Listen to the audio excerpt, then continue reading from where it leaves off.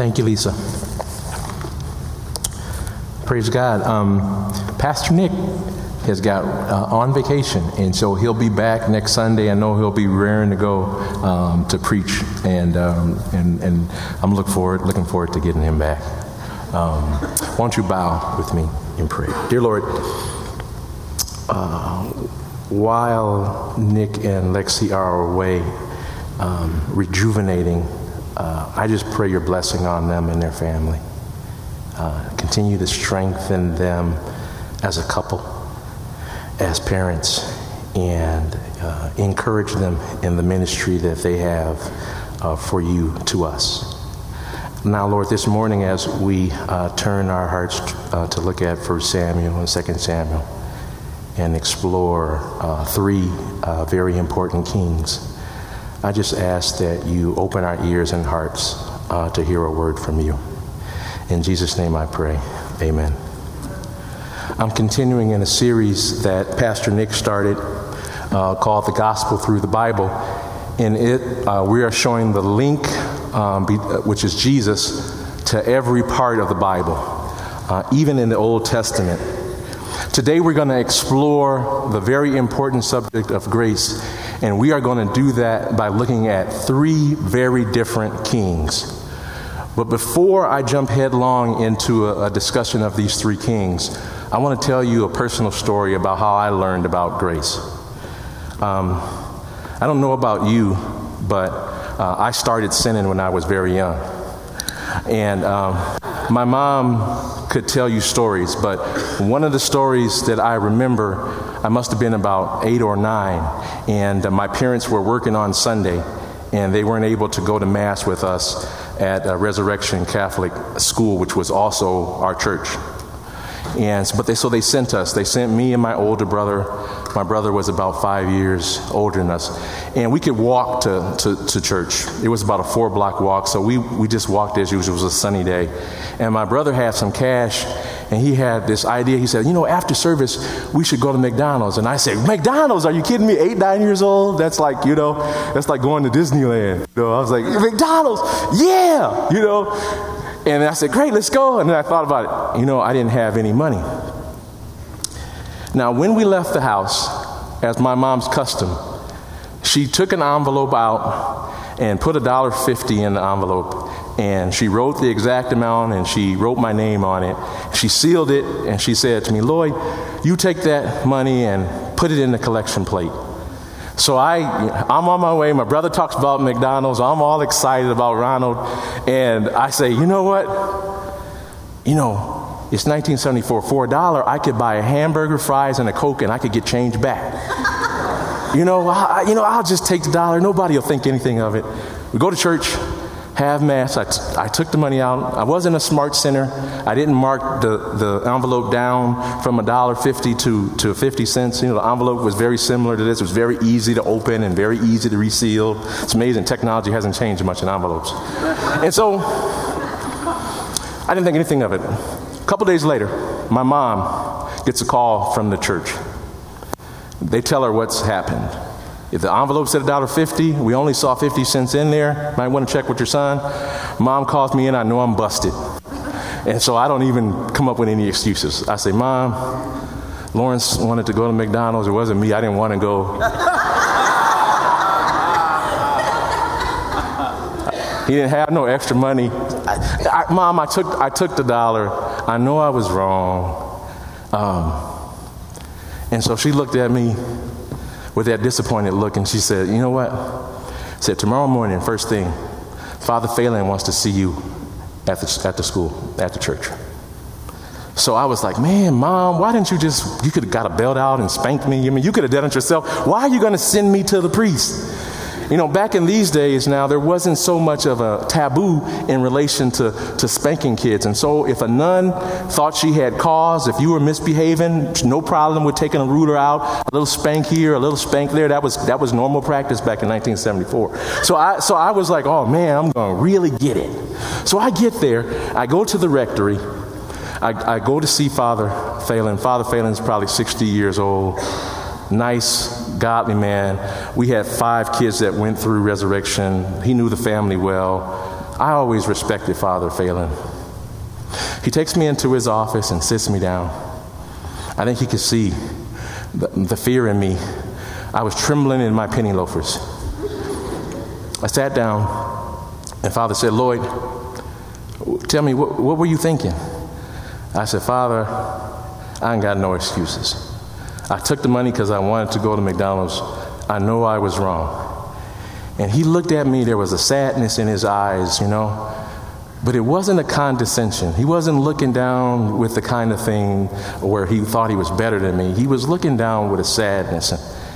And he said, Lloyd, listen, you know that you shouldn't have done this. I don't expect that you'll ever do this again. You hear me? I said, you're right, Father. I won't do it again.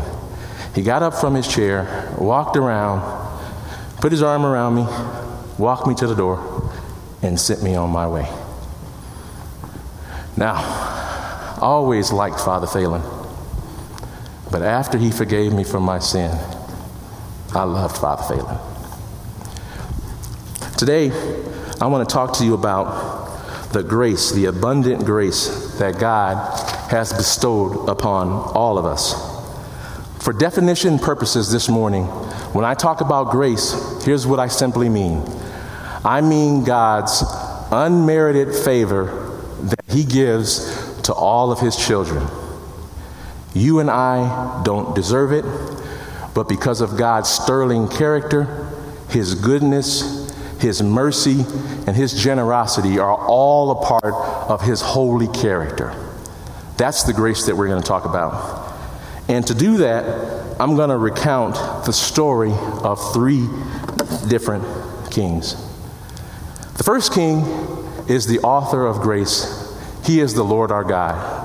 The second king is the rejecter of grace. This is King Saul. And the third king is the recipient of grace. This is King David. Now, I want you to open up in your pew Bibles around page 442. This is first, or you can do one of 2 things. You can open up in your pew Bibles, or you can turn to 1 Samuel 8:19, or look on the screen. I'm going to read it from my book because it's just easier for me. So I'm going to read it in the book. All right? I'm going to read just 9 verses. And as I read, I want you to think of this. This thing is super sensitive, but that's all right. I'm going to swing it. I want you to think of this point.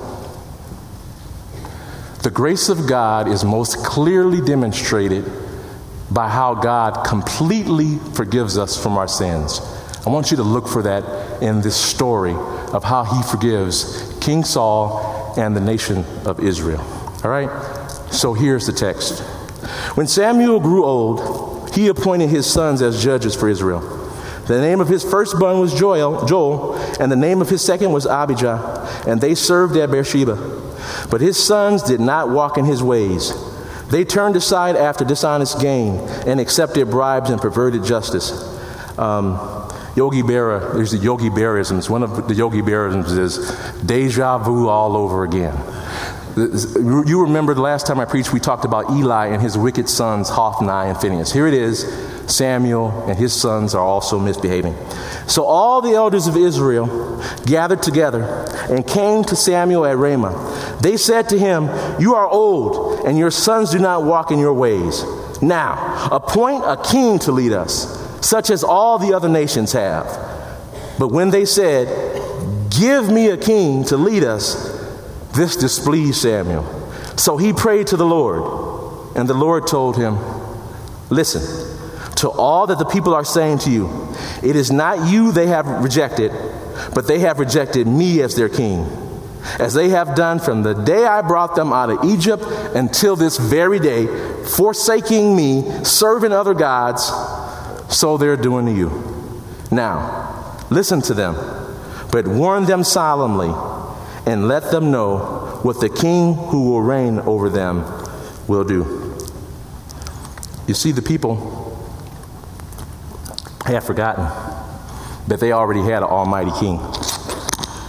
God had taken them out of Egypt, destroyed the Egyptians with 10 plagues, destroyed the Egyptian army in the Red Sea, fed them day to day with manna, took them into the promised land, appointed them faithful leaders like Moses and then Joshua. One amazing scene of grace can be found in Joshua chapter 10. The Amorites, 5 kings, have come and attacked the people, have come to attack Joshua. And Joshua prays to the Lord, and the Lord tells him he's going to give him the battle, and he goes out to fight. In the midst of Joshua fighting, he prays, Lord, stop the sun and stop the moon so that we can take care of these people in daylight. And the Lord answers their gracious request. And they wipe out the Amorites. But here's the amazing story. The text says in chapter 10 that God, who was in heaven, from heaven, threw down hailstones while Joshua was engaging the Amorites, and that he killed more people with hailstones than Joshua and the army killed with the sword. That's because the Lord always fought the battles for Israel. Whenever they won, whether it was clear that there was an earthquake and a miracle or not, the Spirit of God interceded on behalf of his people to win the battle. So God is displeased. Where are you going to find a king that can work miracles like that?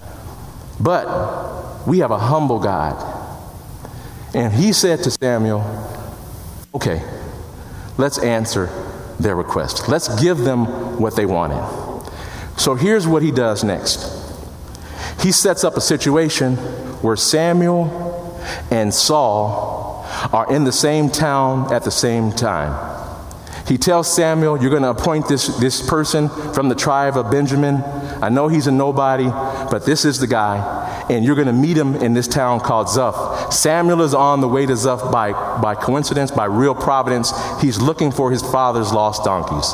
They meet in this town. There's a feast that goes on. Samuel invites Saul to the feast. The next day he says to him a few important things. He says, listen, on whom has the Lord blessed to rule his people? He pulls out a flask and pours it over him, anoints him as king, and gives him some very clear instructions. He says, listen, very soon you're going to be walking when we leave, and you're going to run into 2 men, and out of nowhere they're going to give you bread. Then you're going to run into 3 men, and these men are going to, actually the first 2 are going to tell you that your donkeys have been found. The next 3 are going to give you 2 loaves of bread, and the third group of men are going to be prophets. And when you run into them, the Spirit is going to come upon you, and you're going to become a new man. And after that happens, I want you to do as the occasion demands.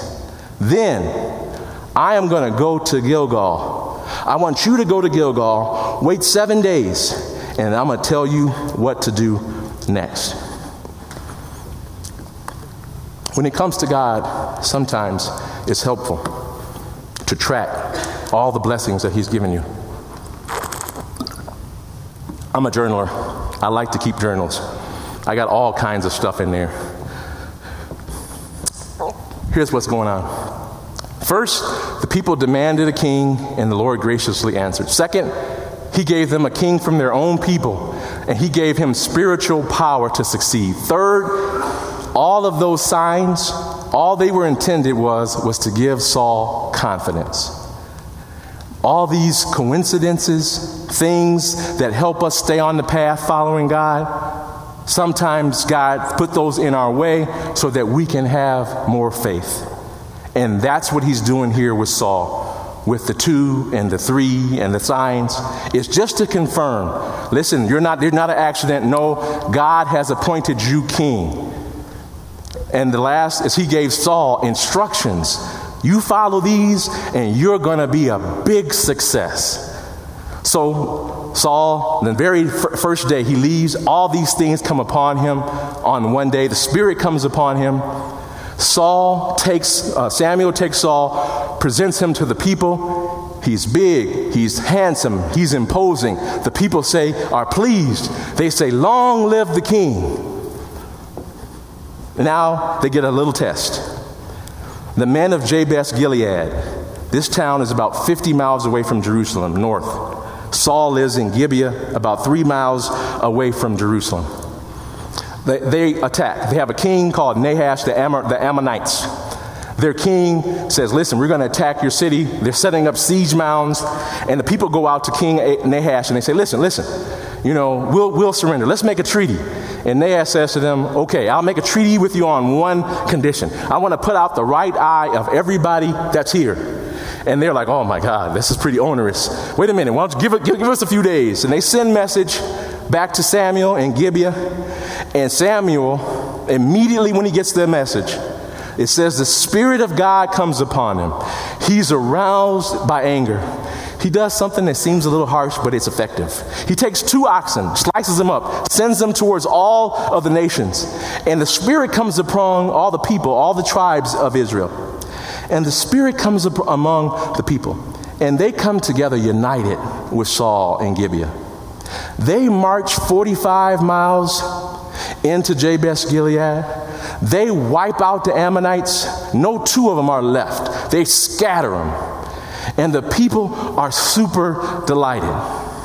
Samuel looks upon the scene, and he takes Saul and he takes the people, and he says, listen, we need to go and renew the covenant.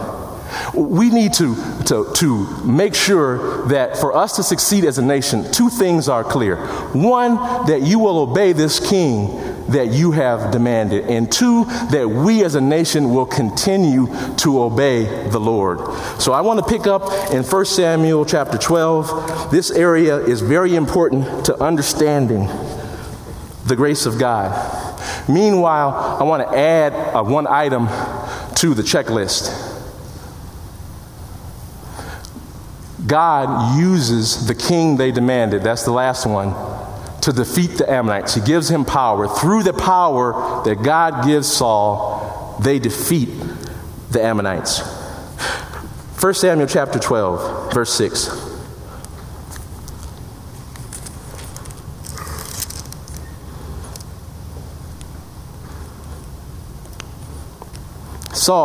Samuel confirms to the people that all that he has done has been in his integrity. He confirms that in the first 5 verses. Everybody agrees that he's always been honest because he's about to give testimony and he wants them to understand the testimony. Then Samuel said to the people, "It is the Lord who appointed Moses and Aaron and brought your forefathers out of Egypt. Now then, stand here because I'm going to confront you with evidence before the Lord as to all the righteous acts performed by the Lord for you and your fathers. After Jacob entered Egypt, they cried to the Lord for help, and the Lord sent Moses and Aaron, who brought your forefathers out of Egypt and settled them in this place.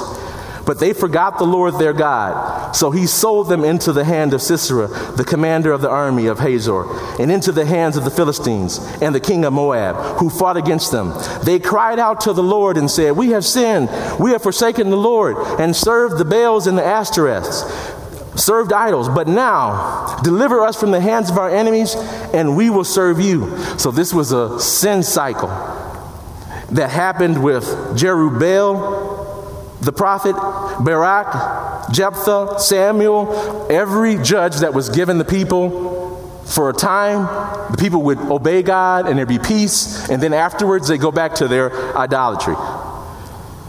But when you saw that Nahash, verse 12, king of the Ammonites, was moving against you, you said to me, "No, we want a king to rule over us," even though the Lord had been leading them faithfully all the time. So here's what God says. Here is your king, the one you've chosen, the one you asked for. See, the Lord has set a king over you.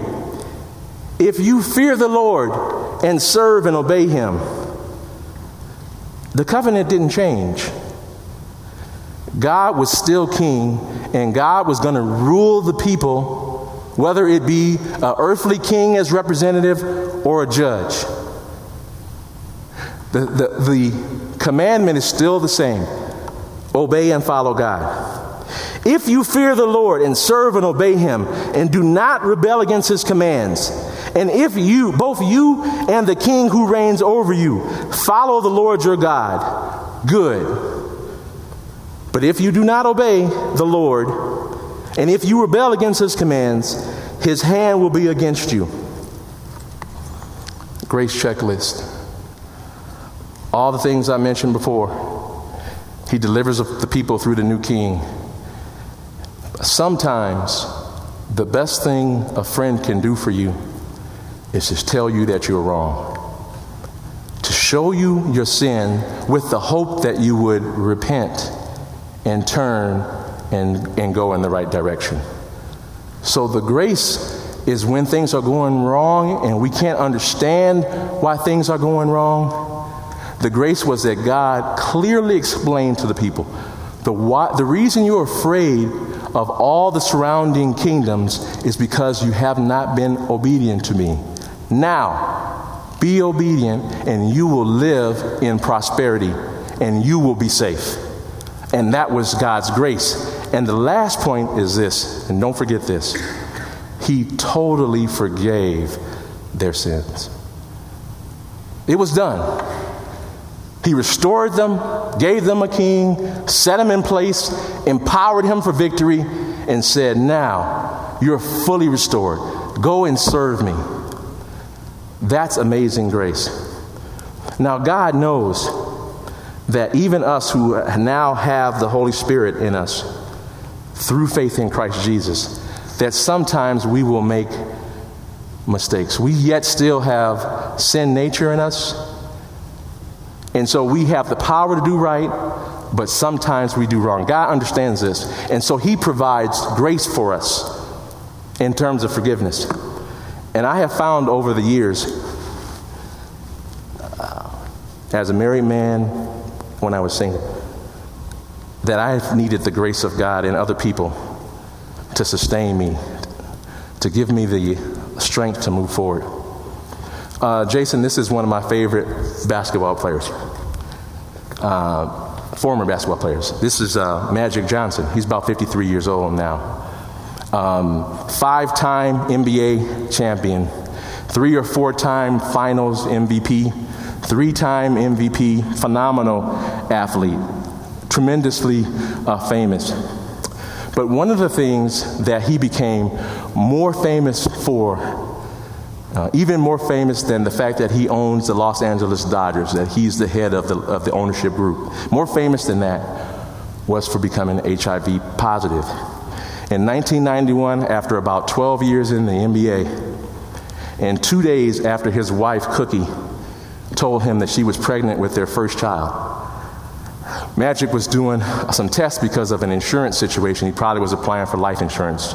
That's a good thing. I used to be in there. So he was probably doing some life insurance stuff. And the test came back and he found out he had the HIV virus. So he had to go home, devastated, and tell his wife. Could you imagine? So he goes in and he just lays it out. And Cookie, as you would imagine, was terrified, was afraid. And in those days, to take the test was a 10-day wait. So you take the HIV virus test, you have to wait 10 days for the answer. So she's concerned, she's nervous, and she's waiting. Praise God, test comes back that she doesn't have HIV, nor does her unborn child. So here's the situation. Magic knows that he has messed up in a major way.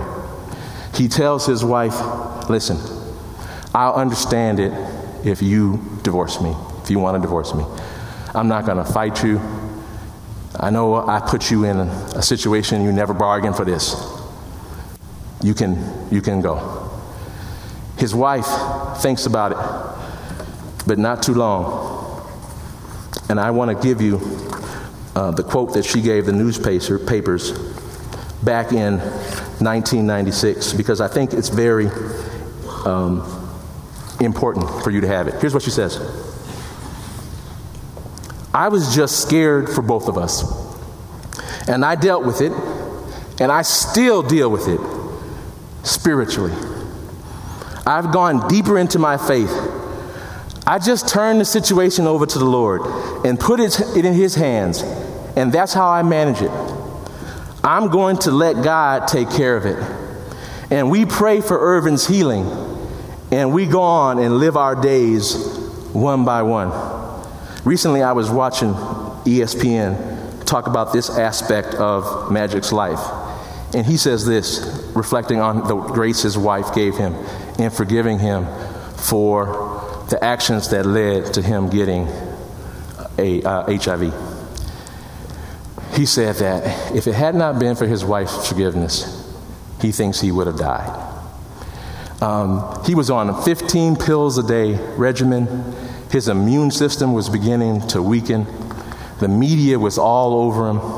And he doesn't think that he would have been able to deal with that pressure if at the same time as he was dealing with a lost career and lost health, he was going to lose his family. So he says his wife saved his life. Now I've got a question for you. What do you think your life would look like if it was not for the grace of God? So we've talked about God, who's the author of grace. I want to talk about to you very briefly about the rejecter of grace. This is King Saul. Now,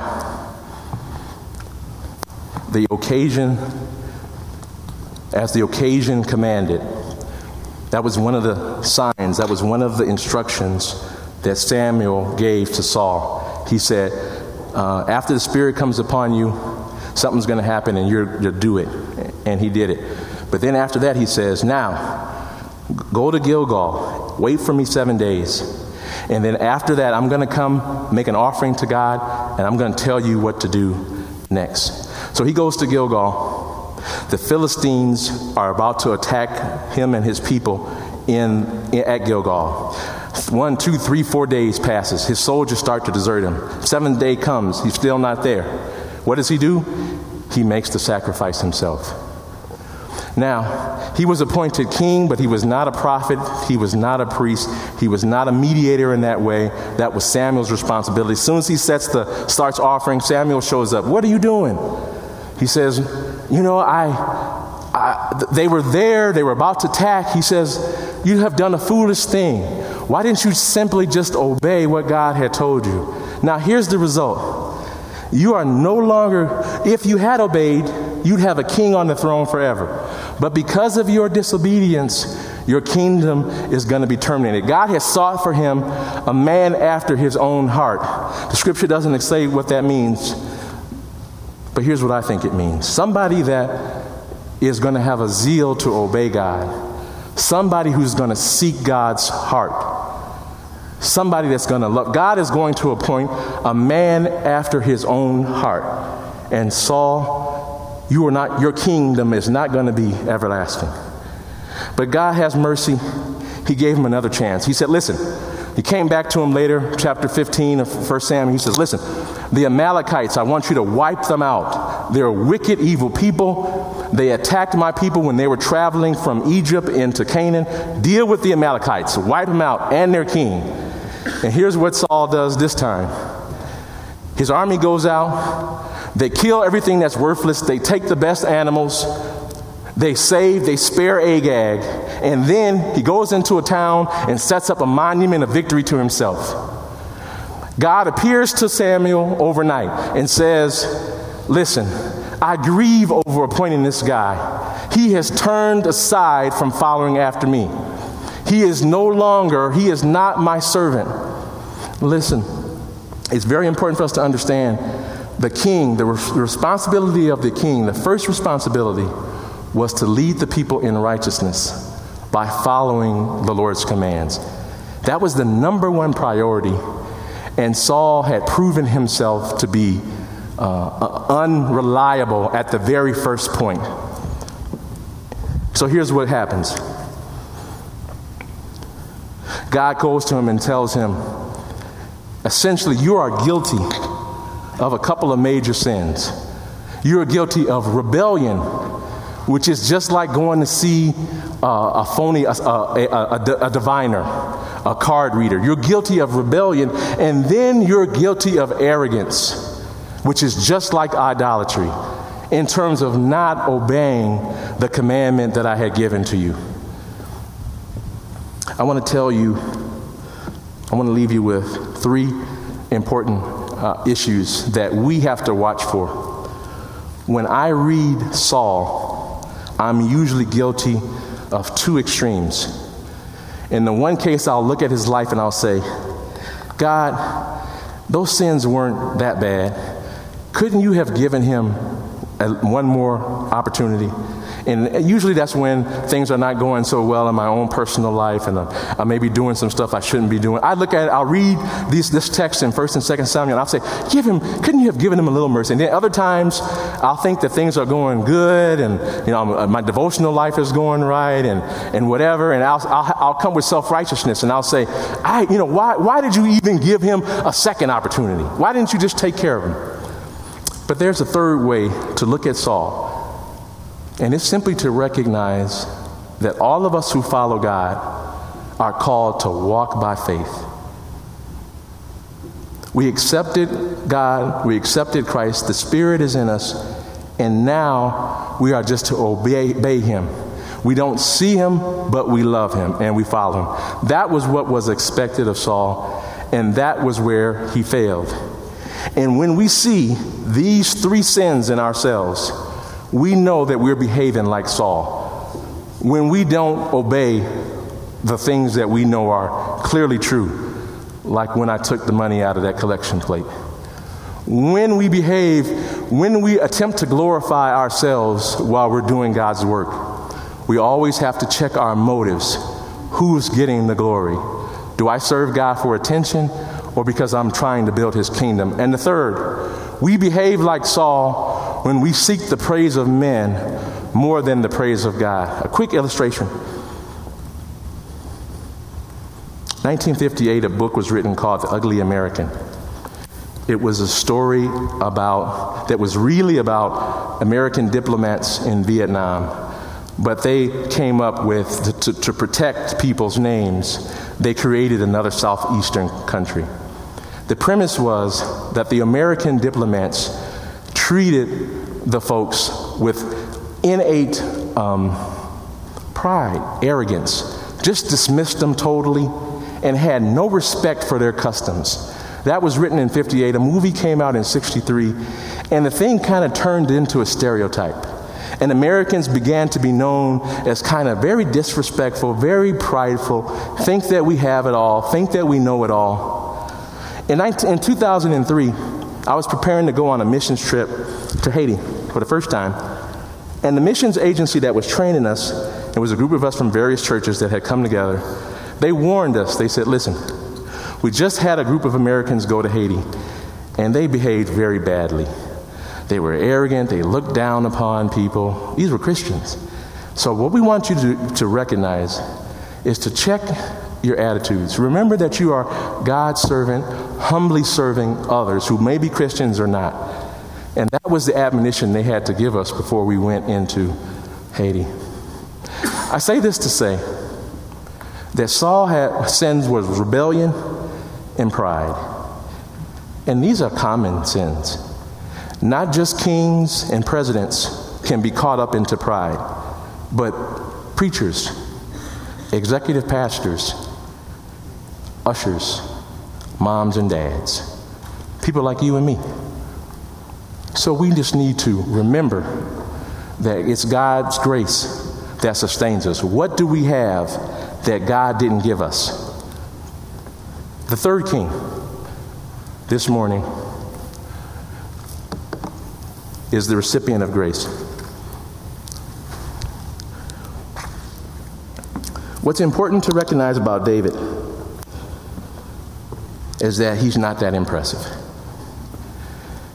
He's simply an ordinary guy.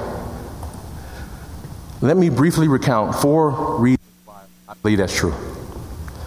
Number 1, when Samuel shows up, sent by God to Bethlehem to appoint one of Jesse's sons as king, David is out in the field with sheep. The 6 sons are invited to receive Samuel. Jesse doesn't think enough of his son to even bring him into the fields. Samuel looks over all of them. The big, strong Eliab, he was about to pull out his flask and anoint him. He had to be king. Look how impressive he was. And God said, I rejected that one. All the other 6 come, 5 more sons come. He rejects them all. 6 more sons come, because there were 7, and then David was the 8th. He rejects them all. He said, is there not another? Yeah, but he's the youngest, and he's out with the sheep. Bring him in. We can't get going until we see him. He comes in. Scripture says he was bright-eyed and bushy-tailed. He looked over him and said, yeah, that's the one. So they anoint him. Immediately he becomes another man. First underestimation. His own father thought nothing special. A little later on in the story, David goes to the battlefront. Goliath and the Philistines are threatening the nation of Israel.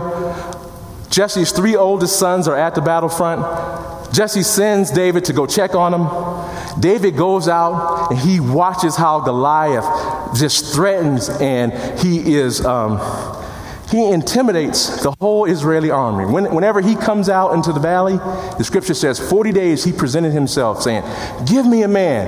If you present this man and if he can beat me, then we Philistines will serve you. But if I can beat him, then you guys will serve us. Give me a man. 40 days he comes out and the Israelites flee before him. David gets out to the scene and he sees this stuff, and he's just amazed. Here's what he sees when David gets out there. And then you recognize he's full of the Spirit. You also need to keep in mind that now God has used David. And as being a shepherd, God has empowered him to kill both the lion and the bear to protect himself and the sheep. So he has experience walking by faith with God. But people don't really know that. They just see him as a puny, kind of young man, nice looking, but nothing special. He goes out and says to the people, is there not a cause? Here is the King of Israel, the King of the Almighty God, the Anointed One. Here we are in Canaan, the land that God has promised us. Here we are with the people who have been given the covenants. We are the chosen people, a holy nation. And here is this uncircumcised Philistine, scum, garbage, trash talking Philistine, threatening God's people. This ain't nothing. So Eliab sees this. And he says, David, you just prideful. You just want to see the battle. Why don't you go back home to where those sheep are? Second time a man has underestimated him. David was unfazed because he was there to protect God's honor. It wasn't about him. It wasn't about his position. It was about the people. It was about the king. It was about Israel. So he was undaunted. Saul hears about this story. Saul says, bring the man here. I'm offering my daughter in marriage. I'm offering tax exemption for households in England. I'm offering money. Listen, I'm trying to get any brave person. Hey, Eliab, oldest son, why don't you come? I'm offering any person. Come and stand up for Goliath. Now, the Spirit of God has left Saul. So all of that power he had before, when he stood up to the Ammonites, is gone. And now he's just as fearful as any other unbeliever. And there he is. He sees this man. And he says to David, he looks him over, he says, man, you are young and you are inexperienced. There's no way you're going to be able to fight against this man, Goliath. He is a warrior since his youth. He's over 9 feet tall. He wears armor, 125 pounds. He's been whomping on people since his youth. Ain't no way you got any chance. Third time he's been underestimated. And all David does is tell him, listen, there's a cause. God is not pleased with this stuff. And I know what God can do because he's done it in me. Send me at him. All right, Saul says, okay, I don't got no other options. Here, take my armor. I'll pray for you. He didn't say that. Should have. But he said, take my armor and go. So he tries to put on his armor. It's too clunky. Doesn't fit. So he grabs things that a shepherd would use. 5 smooth stones, a slingshot, a staff. And he says, let me at him. And then he gets disrespected for the 4th time. Turn with me to 1 Samuel 17. He gets disrespected for the 4th time. 1 Samuel 17:41. The Philistine, with his shield bearer in front of him, kept coming closer to David. He looked David over and saw that he was only a boy, ruddy and handsome, and he despised him. He looked him over and he said, Jason, it's kind of like when you playing ball and you get, a fourth grader talking, he gonna beat you on the basketball court, and you are starting on the varsity. You'd be like, come on, man, you gotta be kidding me, man. I'm gonna take you down in a few seconds. This doesn't mean no big deal. So this is what the Philistine says. He looks at this guy and he says, listen, you are puny. There's no way you're gonna be able to handle this. He said to David, am I a dog that you have come out to me with sticks? And the Philistine, it is funny. It's super funny. And the Philistine cursed David by his gods. He's cursing him. He's like, come on, Dagon, Baal, we're going to wipe you out. Come here, he said, and I'll give your flesh to the birds of the air and the beasts of the field. But you got to understand now, he was not a very impressive man in terms of stature. But what was impressive about him was his faith. I am sure to Goliath, he looked like Opie Taylor with a slingshot in his hand. Young, cute, cuddly. I'll take him down in a minute. This is kind of the situation.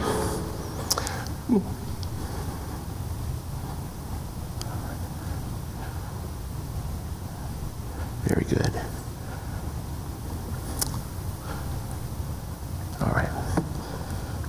David wasn't big in stature, but he was big in faith. That's the second point about the recipient of God's grace. He believed God. If God told him something once, he would run with it. So here's how he responds to the trash-talking Philistine. Finally, the man of God steps forward. Verse 45.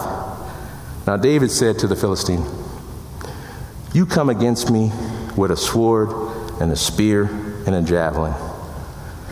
But I come with you in the name of the Lord Almighty.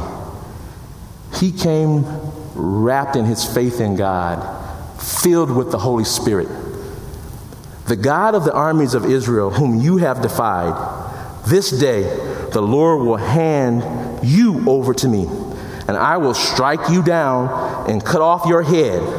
Today I will give the carcasses of the whole Philistine army to the birds of the air and the beasts of the earth, and the whole world will know that there is a God in Israel.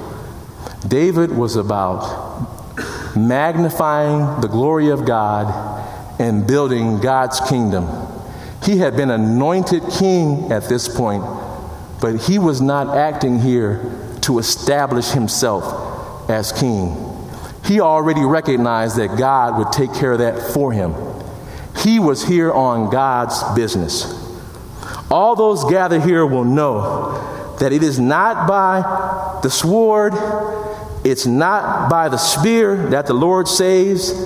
It was not by the skills that David had developed by taking care of the sheep in the fields of Bethlehem.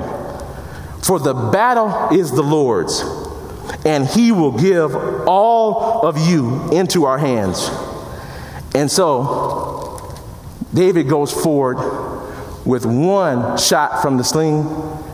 He drops him, grabs Goliath's sword, cuts off of his head. Because the battle was the Lord. Because the Spirit of God did battle for him that day. Now what I want to say to you is this, that that's how it is with us here in the family of God. Because of the Spirit of God that dwells in us, and because we fight in God's kingdom,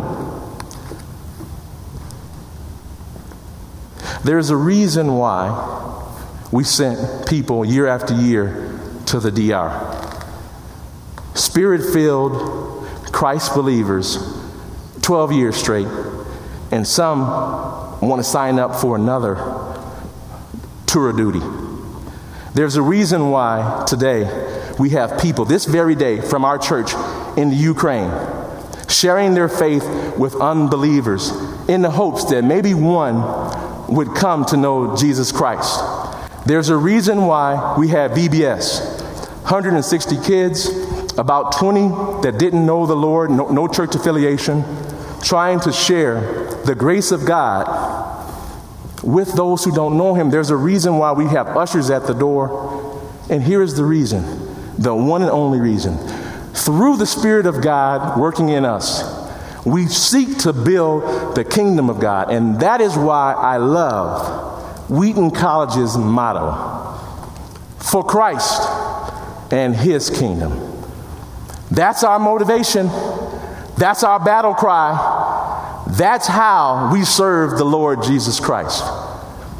And in that kind of power, the same power that we have, God is building his kingdom on earth until he returns.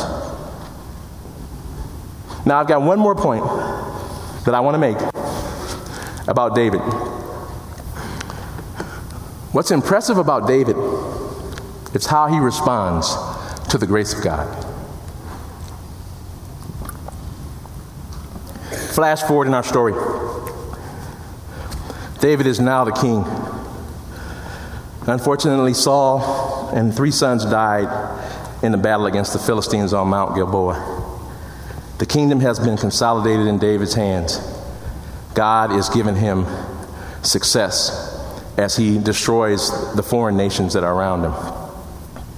And but not without mishap.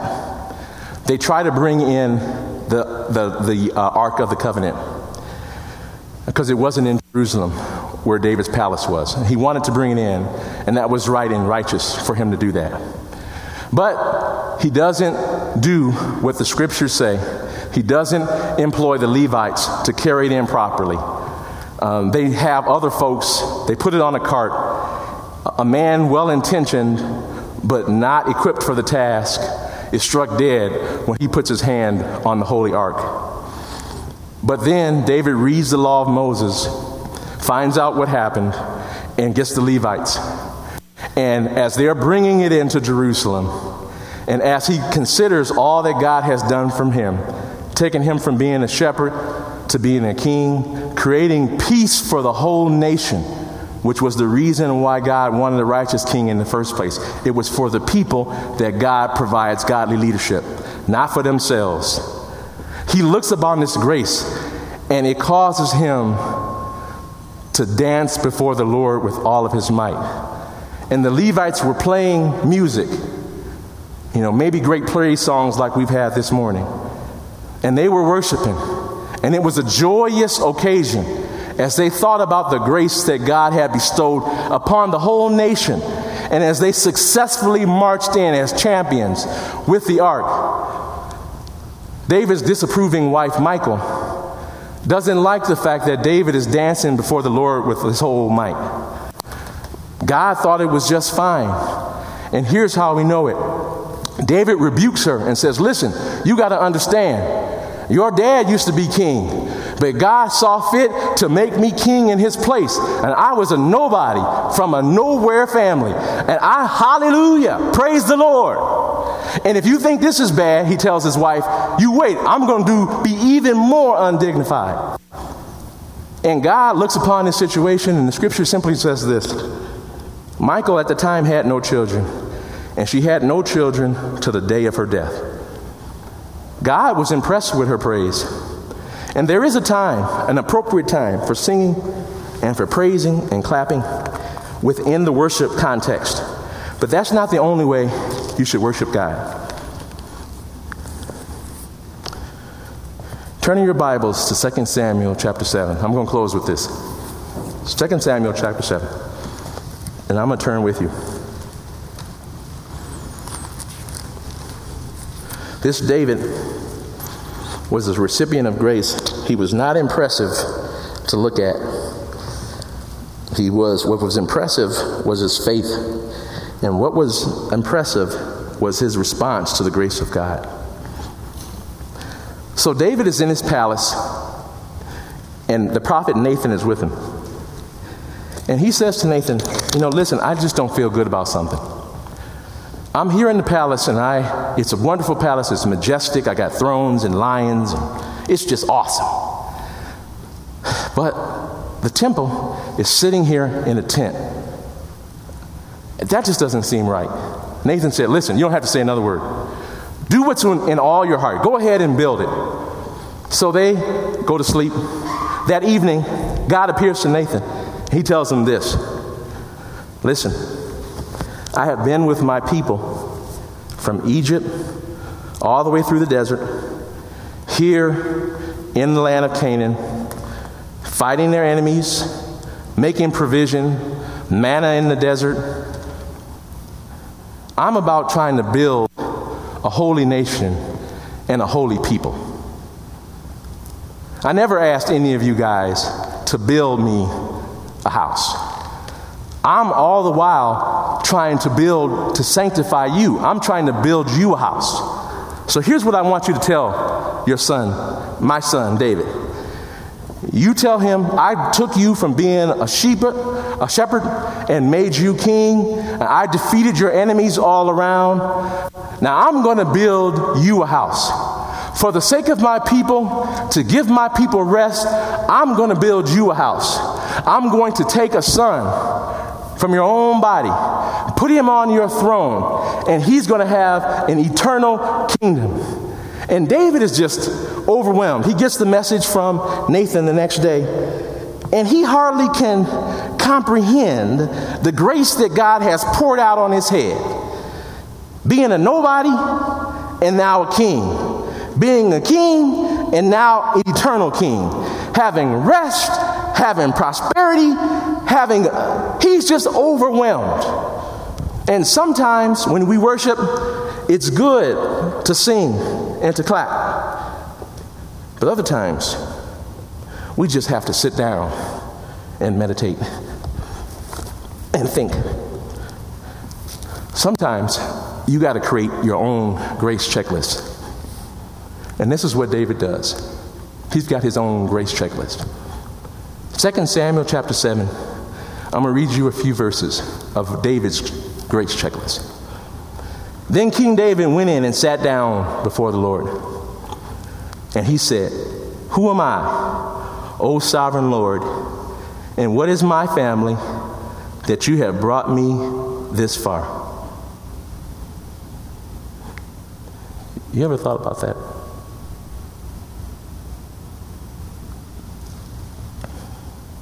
I wish you guys could go to my neighborhood on the west side of Chicago. Drug infested, drug dealers on every corner.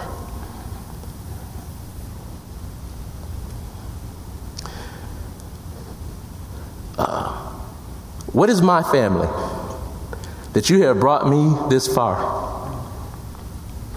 And this were not enough in your sight, O sovereign Lord.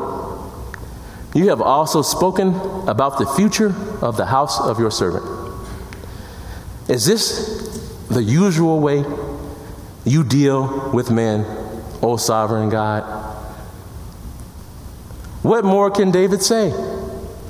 For you know your servant, O sovereign Lord, for the sake of your word and according to your will, you have done this great thing, and you have made it known to your servant. How great you are, O sovereign Lord. It makes you think of those hymns. How great thou art. There is no one like you. There is no God but you. And we have heard and seen as we have heard and with our own ears. And who is like your people Israel, the one nation on earth that God went out to redeem as a people for himself, and to make a name for himself, and to perform great and awesome wonders by driving out nations and their gods from before your people, whom you redeemed out of Egypt. You have established your people Israel as your very own forever, and you, O Lord, have become their God. O Lord Almighty, verse 27, God of Israel, you have revealed this to your servant, saying, I will build you a house.